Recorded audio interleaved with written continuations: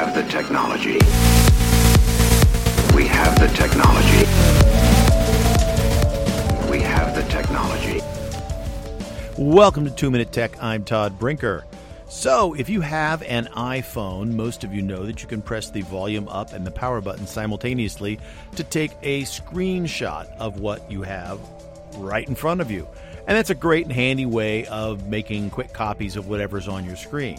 However, if you happen to be using the Safari browser and you want to grab a screenshot, sometimes you can't get the web page centered onto the screen and get all the information you want. There is a way to take not only a screenshot, but save the entire web page as a PDF file. So when you press the volume up and the power button, it will take the screenshot. Tap on the screenshot to bring it up into edit mode. So you can now edit it, mark it up, draw on it, circle something. So if you want to send it to somebody, you can circle that point of interest or whatever it is you want. And at the top of that screen, you have two tabs. One of them is screenshot. The other is full page. And so if you tap on full page, you now save the entire page. Everything from the top of the page to the bottom of the page.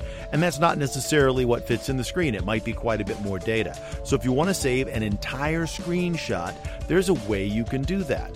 Again, in iOS, hold the volume up and the power button, press them simultaneously to capture your screenshot. Then tap on the screenshot in the lower corner. And at the top, you can select screenshot or full page.